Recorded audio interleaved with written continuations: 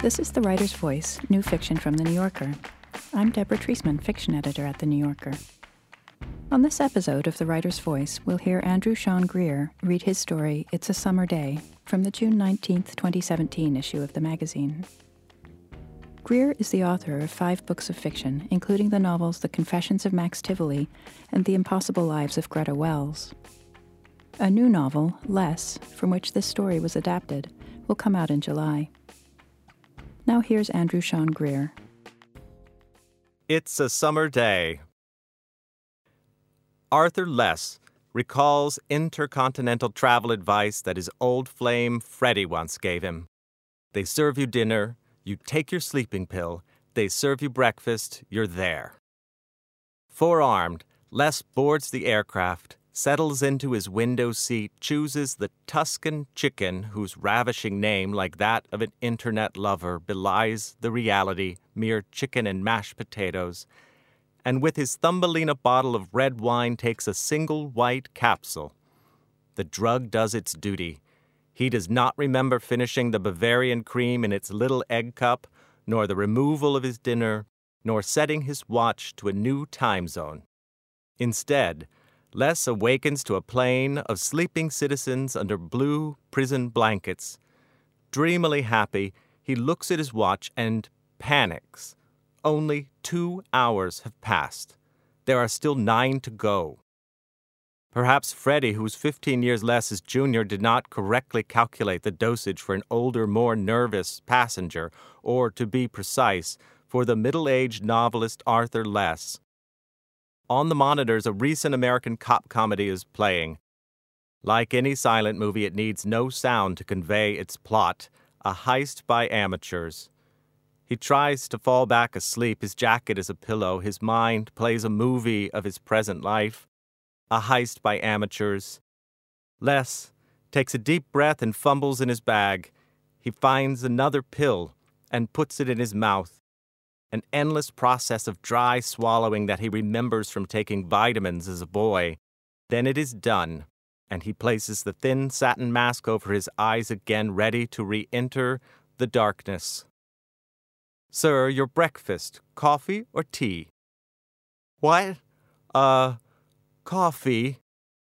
Shades are being opened to let in the bright sun above the heavy clouds. Blankets are being put away. Has any time passed? He does not remember sleeping. He looks at his watch. What madman has set it? To what time zone? Singapore? Breakfast? They're about to descend into Frankfurt, and he has just taken a hypnotic. A tray is placed before him, a microwave croissant with frozen butter and jam, a cup of coffee. Well, he will have to push through. Perhaps the coffee will counteract the sedative. You take an upper for a downer, right? This, Less reflects as he tries to butter the bread with its companion chunk of ice, is how drug addicts think. Our novelist is going to Turin for a prize ceremony, although he is not really going for a prize ceremony. He is escaping a wedding. That of young Freddy to someone named Tom. He stared at the invitation when it came in the mail, every word embossed so that even the blind could enjoy this humiliation, and in his panic state grasped at other invitations he'd received, conferences, symposia, temporary professorships in far-flung locales like Mexico, Germany, Japan. Less dug them up and hastily agreed to all of them so that he could write with satisfaction on the RSVP card, "Dear Freddy and Tom, my apologies, but I will be out of the country." As it turns out, Less has merely traded one indignity for a series of new ones in Mexico, Germany, Japan, but first, this one in Italy, where he is nominated for a prize no one believes he will win. Not his agent, who urged him to stay home and start a new book, not his sister, who said that this was no way for a man his age to behave, and certainly not Less himself. In the days leading up to the ceremony, there will be interviews, something called a confrontation with high school students, and many luncheons and dinners. He looks forward to escaping from his hotel into the streets of Turin, the secret heart of a city he's always longed to visit. Contained deep within the printed schedule was the information that he is a finalist for a lesser prize. The greater prize has already been awarded to the famous British author Foster's Lancet. He wonders if the poor man is actually coming. Because of the fear Les has of jet lag, he asked to arrive a day before these events were to start, and for some reason the ceremony organizers acceded. A car, he has been told, will be waiting for him in Turin, if he manages to make it there. He floats through the Frankfurt airport in a dream, thinking, passport, wallet, phone, passport, wallet, phone. On a great blue screen, he finds that his flight to Turin has changed terminals. Why, he wonders, are there no clocks in airports? He passes through miles of leather handbags and perfumes and whiskeys, miles of beautiful German and Turkish retail maids, and in this dream, he is talking to them about colognes and letting them giggle and spritz him with scents of leather and musk. He is looking through wallets and fingering one made of ostrich leather. He is standing at the counter of a VIP lounge and talking to the receptionist, a lady with sea urchin hair, about his childhood in Delaware, charming his way into the lounge where businessmen of all nationalities are wearing the same suit. He sits in a cream leather chair, drinks champagne, eats oysters, and there the dream fades. He awakens in a bus, heading somewhere. But where? Why is he holding so many bags? Why is there the tickle of champagne in his throat? Les tries to listen among the strap hangers for Italian. He must find the flight to Turin. Around him seem to be American businessmen talking about sports. Les recognizes the words but not the names. He feels un-American. He feels homosexual. Les notes that there are at least 5 men on the bus who are taller than himself, which seems like a life record. The shuttle crosses the tarmac and deposits them at an identical terminal. Nightmarishly, passport control. Yes, he still has his in his front left pants pocket. Geschafft, he answers the muscular agent, red hair cut so close it seemed painted on, secretly thinking, what I do is hardly business or pleasure. Security, again. Shoes, belt, off, again. What was the logic here? Passport, customs, security, again. Submitting to his bladder at last, Les enters a white-tiled bathroom and sees in the mirror an old balding uncle in wrinkled, oversized clothes. It turns out there is no mirror. It is a businessman across the sink. A Marx Brothers joke. Les washes his own face, not the businessman's, finds his gate, boards his plane. Passport, wallet, phone. He sinks into his window seat with a sigh and never gets his second breakfast. He falls instantly to sleep. Les awakens to a feeling of peace and triumph. Stiamo iniziando la nostra discesa verso Torino. We are beginning our descent into Turin. He removes his eye mask and smiles at the Alps below, an optical illusion making them into craters and not mountains. And then he sees the city itself. The plane lands serenely, and a woman in the front applauds. He recalls smoking on an airplane once when he was young, checks his armrest, and finds an ashtray in it still. Charming or alarming? A chime rings. Passengers stand up. Passport, wallet, phone. Les has braved his way through the crisis. He no longer feels mickeyed or dull. His bag is the first to arrive on the luggage roller coaster, a dog eager to greet its master. No passport control. Just an exit, and here, wonderfully, a young man in an old man's mustache holding a sign lettered SRESS. Les raises his hand, and the man takes his luggage. Inside the sleek black car, Les finds that his driver speaks no English. Fantastico, he thinks, as he closes his eyes again. Has he been to Italy before? He has, twice. once when he was 12 on a trip with his family that took the path of a pachinko game, beginning in Rome, shooting up to London, and falling back and forth between various countries until they landed at last back in Italy's slot. Of Rome, all he remembers in his childish exhaustion is the stone buildings stained as if hauled from the ocean, the heart-stopping traffic, his father lugging old-fashioned suitcases including his mother's mysterious makeup kit across the cobblestones, and the nighttime click, click, click of the yellow window shade as it flirted with the Roman wind. His mother, in her final years, often tried to coax other memories from Les, sitting bedside. "Don't you remember the landlady with the wig that kept falling off? The handsome waiter who offered to drive us to his mother's house for lasagna? The man at the Vatican who wanted to charge you for an adult ticket because you were so tall?"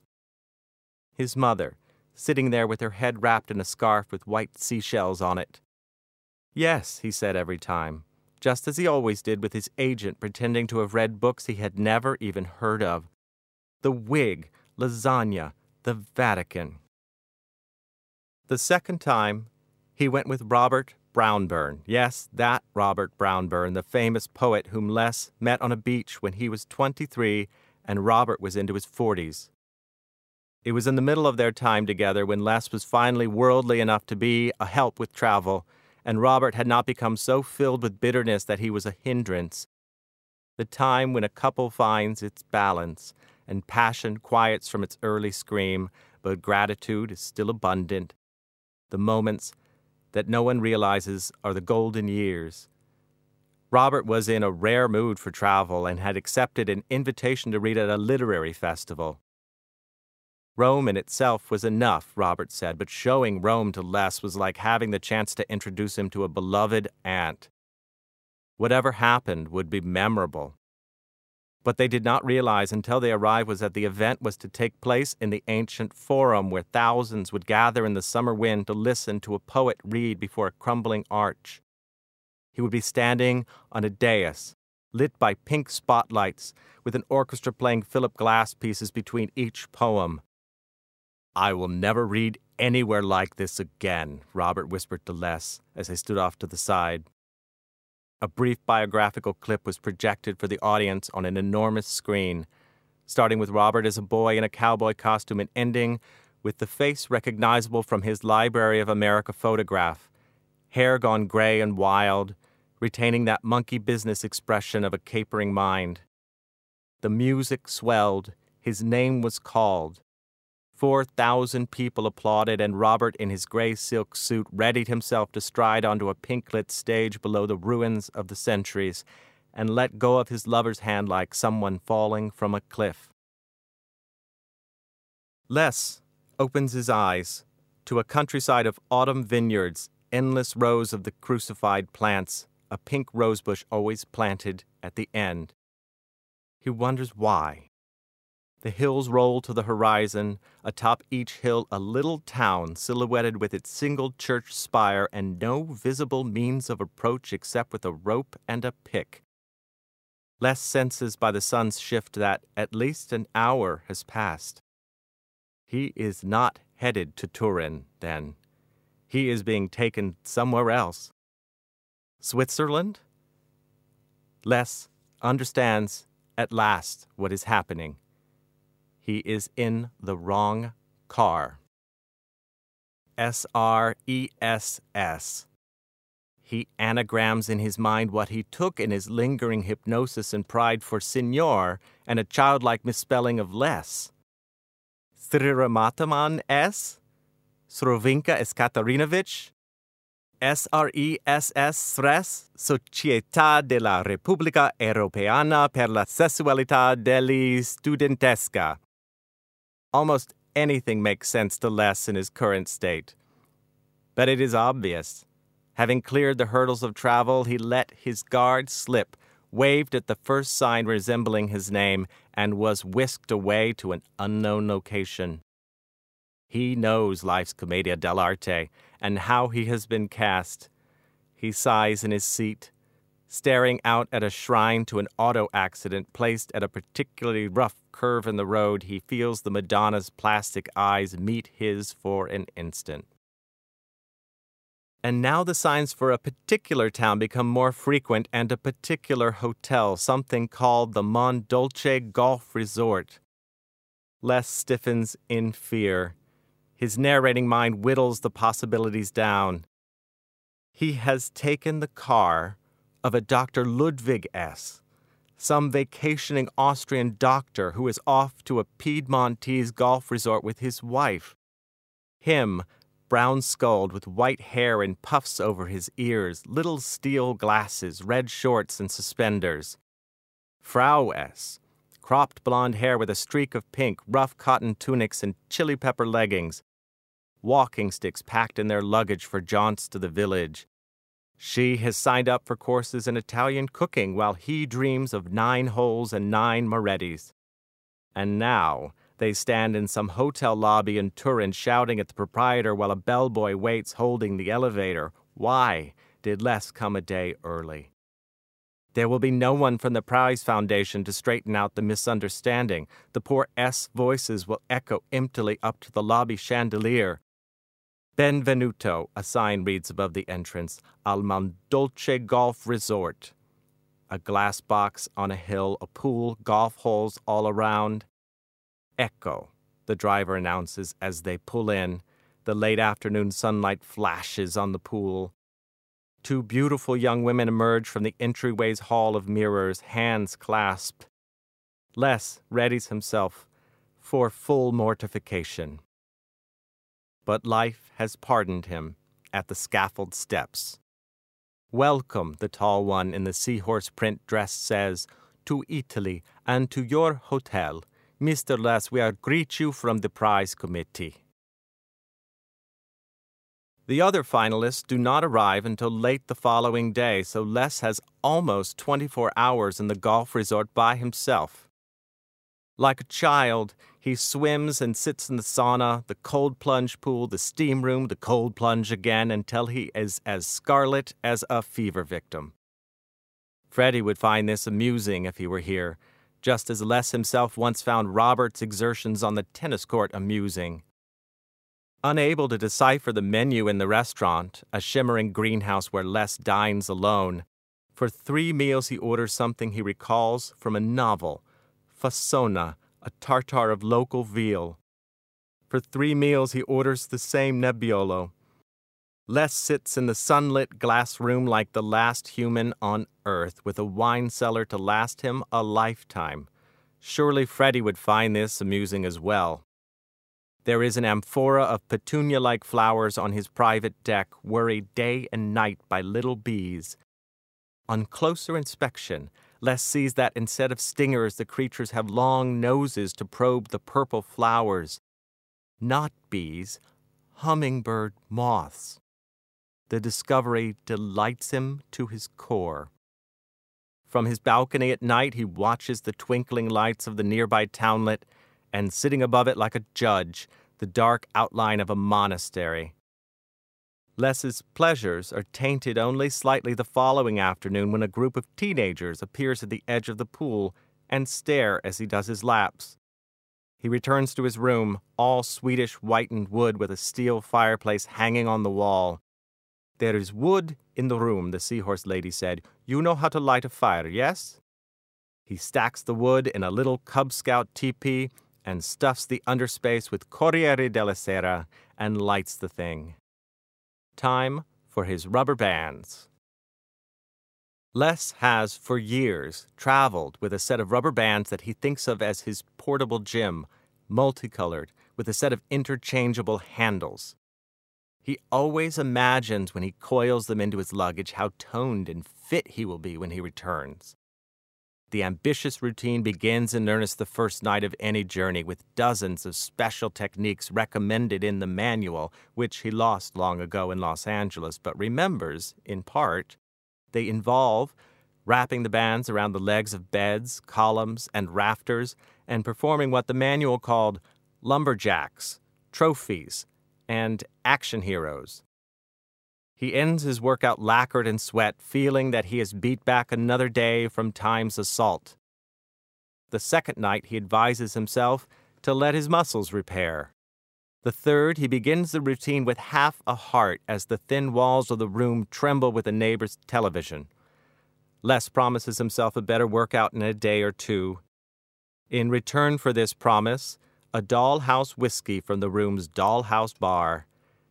And then the banns are forgotten, abandoned on the side table, a slain dragon. Les is no athlete. His single moment of greatness came one spring afternoon when he was 10. In the suburbs of Delaware, spring meant not young love and damp flowers, but an ugly divorce from winter and a second marriage to bimbo summer. The steam room setting came on automatically in May. Cherry and plum blossoms turned the slightest wind into a ticker tape parade, and the air filled with pollen. School teachers heard the boys giggling at the sweat shine of their bosoms. Young roller skaters found themselves stuck in softening asphalt. It was the year the cicadas returned. Les had not been alive when they buried themselves in the earth. But now they returned. Tens of thousands of them, horrifying but harmless, drunk driving through the air so that they bumped into heads and ears, encrusting telephone poles and parked cars with their delicate, amber-hued, almost Egyptian discarded shells. Girls wore them as earrings. Boys, Tom Sawyer's descendants, trapped the live ones in paper bags and released them at study hour. At night, the creatures hummed in huge choruses, the sound pulsing around the neighborhood, and school would not end until late June, if ever. Picture young Les, 10 years old, in his first year of wearing the gold-rimmed glasses that would return to him 30 years later, when a Paris shopkeeper recommended a pair and a thrill of sad recognition and shame coursed through his body. The tall boy in glasses in right field, his hair as gold-white as old ivory, covered now by a black and yellow baseball cap, wandering in the clover with a dreamy look in his eyes. Nothing has happened in right field all season, which is why he was put there, a kind of athletic Canada. His father, though Les would not know this for more than a decade, had to attend a meeting of the Public Athletics Board to defend his son's right to participate in the softball league, despite his clear lack of talent and his obliviousness on the field. His father actually had to remind his son's coach, who had recommended Les's removal, that it was a public athletic league and, like a public library, was open to all, even the fumbling oafs among us. And his mother, a softball champ in her day, has had to pretend that none of this matters to her at all and drives Les to games with a speech about sportsmanship that is more a dismantling of her own beliefs than a relief to the boy. Picture Les with his leather glove weighing down his left hand, sweating in the spring heat, his mind lost in the reverie of his childhood lunacies before they give way to adolescent lunacies, when an object appears in the sky. Acting almost on species memory, he runs forward, the glove before him. The bright sun spangles his vision, and thwack! The crowd is screaming. He looks into the glove and sees, gloriously grass-bruised and double-stitched in red, the single catch of his lifespan. From the stands, his mother's ecstatic cry. From his bag in Piedmont, the famous rubber bands uncoiled for the famous childhood hero. From the room's doorway, the seahorse lady bursting in, opening windows to let out the smoke from Les's botched attempt at a fire. Les has read in the packet the beautiful women handed to him before vanishing into the hotel's glasswork that while the 5 finalists for the prize were chosen by an elderly committee, the final jury is made up of 12 high school students. The second night, they appear in the lobby, dressed up in elegant flowered dresses, the girls, or their dads' oversized blazers, the boys. Why did it not occur to Les that these were the same teens he'd seen by the pool? The teens move like a tour group into the greenhouse, formerly Les's private dining room, which now bustles with waiters and unknown people. The beautiful Italian women reappear and introduce him to his fellow finalists. Les feels his confidence drop. The first is Riccardo, a young, unshaven Italian man, incredibly tall and thin, in sunglasses, jeans, and a t-shirt that reveals Japanese carp tattoos on both arms. The other three are all much older. Louisa, glamorously white-haired and dressed in a white linen dress with gold alien bracelets for fending off critics. Vittorio, a cartoon villain with streaks of white at his temples, a pencil mustache, and black plastic spectacles that narrow his look of disapproval, and a short rose-gold gnome from Finland who asks to be called Harry, though the name on his books is something else entirely. Their prize entries, Les is told, are a Sicilian historical novel, a retelling of Rapunzel in modern-day Russia, an 800-page novel about a man's last minute on his deathbed in Paris, and an imagined life of Saint Marjorie. Les cannot seem to match each work with its author. Did the young one write the deathbed novel or Rapunzel? Either seems likely. They are all so intellectual. Les knows at once he hasn't a chance. "I read your book," Louisa says, her left eye batting away a loose scrap of mascara while her right one stares straight into his heart. "It took me to new places. I thought of Joyce in outer space." The Finn seems to be brimming with mirth. The cartoon villain interjects, "He would not live long, I think." "Portrait of the artist is a spaceman," the Finn says at last, and covers his mouth as he ticks away with silent laughter. "I have not read it, but," the tattooed author says, moving restlessly, hands in pockets. The others wait for more, but that is all. Behind them, Les recognizes Foster's Lancet walking alone into the room, very short and heavy-headed, and looking as soaked in misery as a trifle pudding is soaked in rum. And perhaps also soaked in rum. "I don't think I have a chance of winning," is all Les can say. The prize is a generous number of euros and a bespoke suit from Turin proper. Louisa flings a hand into the air. "Oh, but who knows? It is up to these students. Who knows what they love? Romance? Murder? If it's murder, Vittorio has us beat." The villain raises first one eyebrow, then the other. "When I was young, all I wanted to read was pretentious little books. Camus and Fournier and Calvino. If it had a plot, I hated it," he says. "You remain this way," Louisa chides, and he shrugs. Les senses a love affair from long ago. The two switch to Italian and begin what sounds like a squabble but could really be anything at all. "Do any of you happen to speak English or have a cigarette?" It is Lancet, glowering under his eyebrows. The tattooed writer immediately pulls a pack from his jeans and produces one, slightly flattened. Lancet eyes it with trepidation, then takes it. "You are the finalists?" he asks. "Yes," Les says, and Lancet turns his head alert to an American accent. His eyelids flutter closed in disgust. "These things are not cool." "I guess you've been to a lot of them." Les hears himself saying this inane thing. "Not many, and I've never won. It's a sad little cockfight they arrange because they have no talent themselves." "You have won. You won the main prize here." Foster's Lancet stares at Les for a moment, then rolls his eyes and stalks off to smoke. For the next 2 days, the crowd moves in packs. Teenagers, finalists, elderly prize committee, smiling at one another as they stroll into the local village. The monastery is just as imposing by day, passing peacefully by one another at catered buffets, but never seated together, never interacting. Only Foster's Lancet moves freely among them as the skulking lone wolf.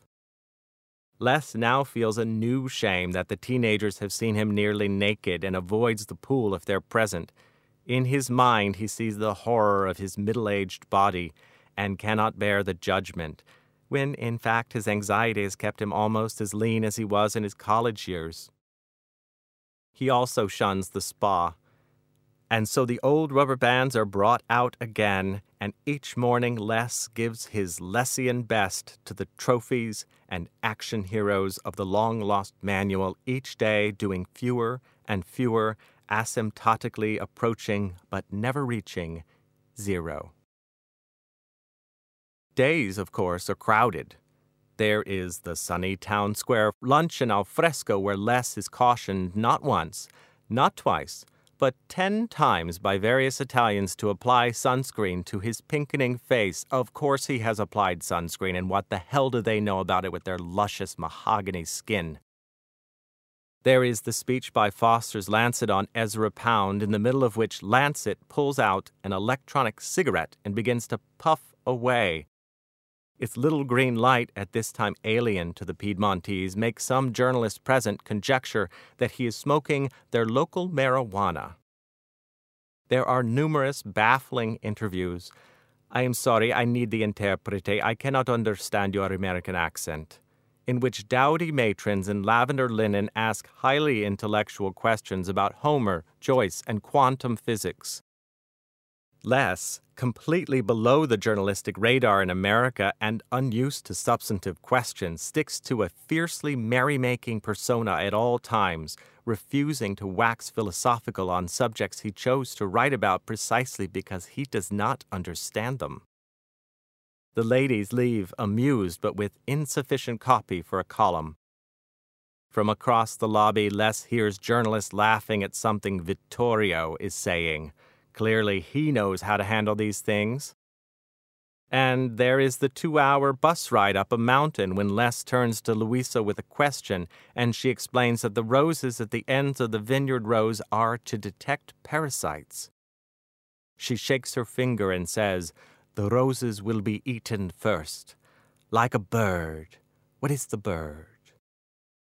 A canary in a coal mine? Esatto. Or like a poet in a Latin American country, Les offers. The new regime always kills them first. The complex triple take of her expression.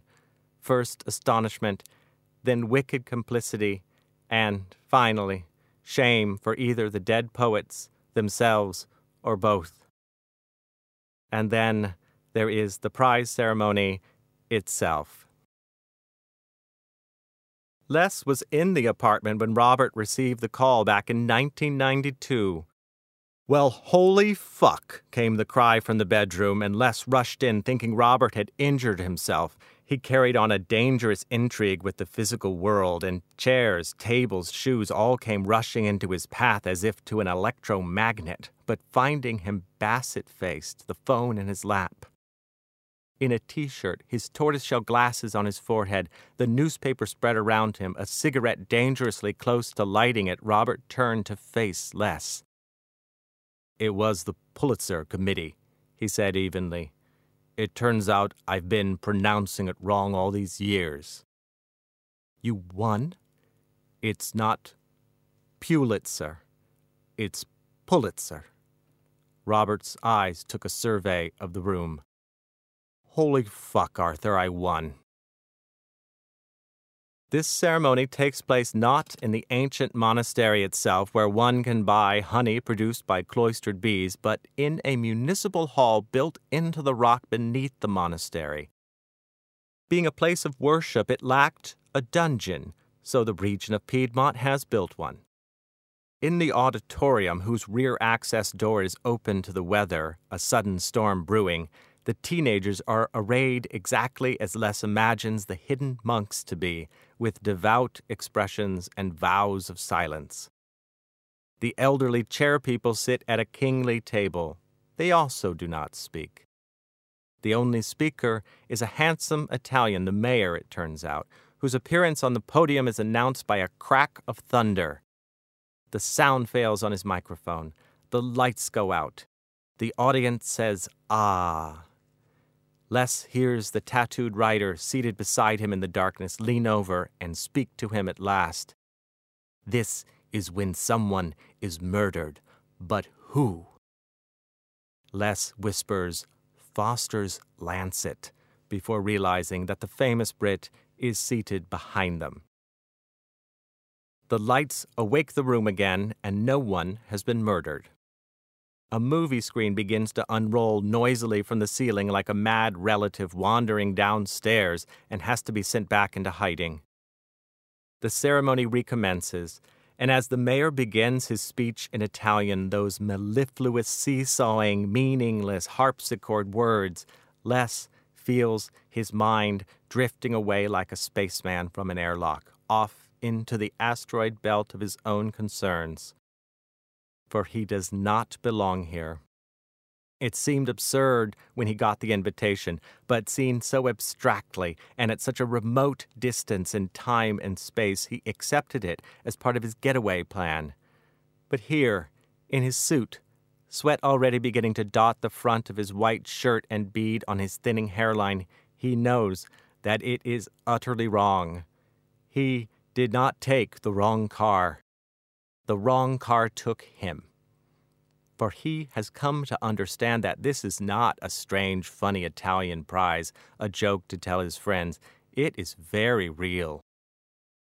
The elderly judges in their jewelry, the teens in their jury box, the finalists all quivering and angry with expectation, even Foster's Lancet, who has come all this way and written a long speech and charged his electronic cigarette and his dwindling battery of small talk. It is very real, very important to them. It cannot be dismissed as a lark.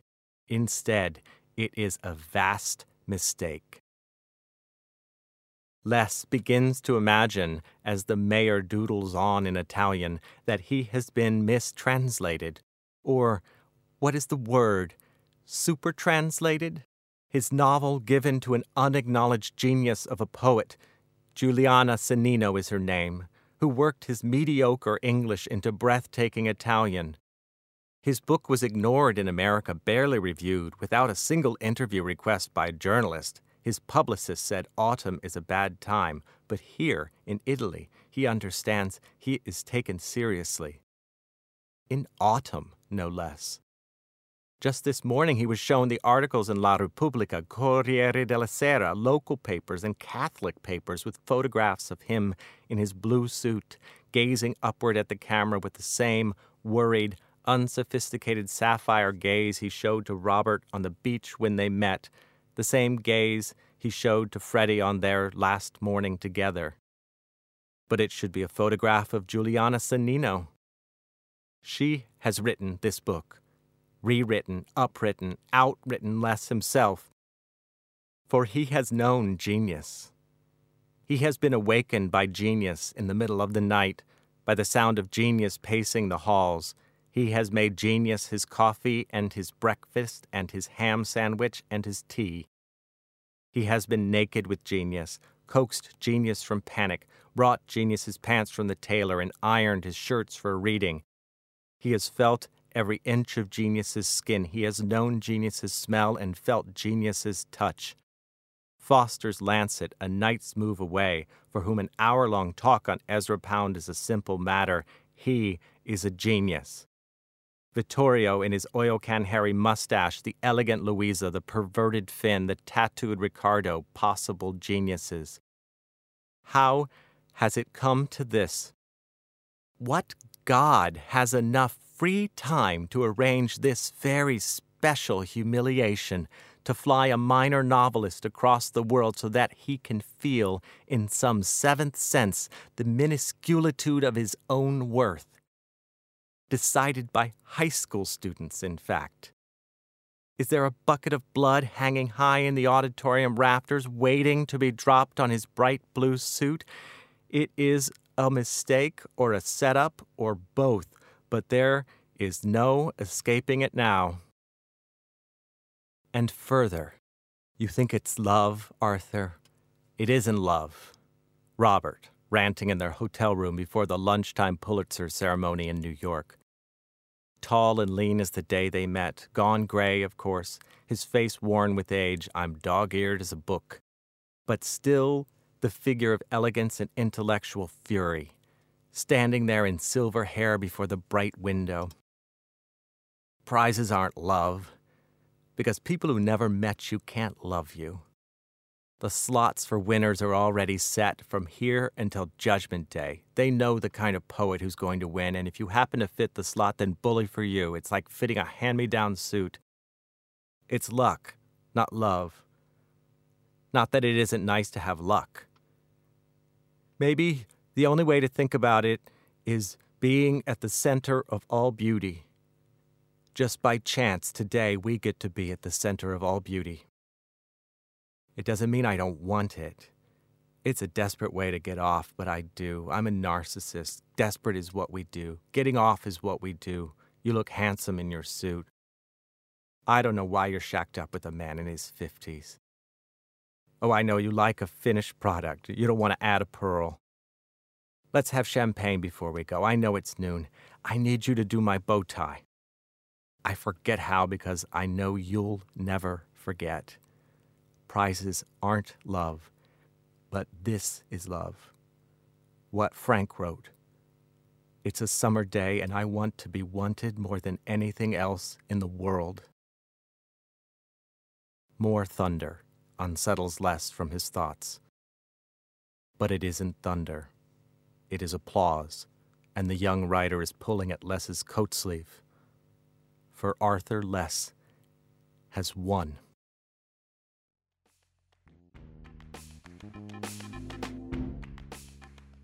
That was Andrew Sean Greer reading his story, It's a Summer Day.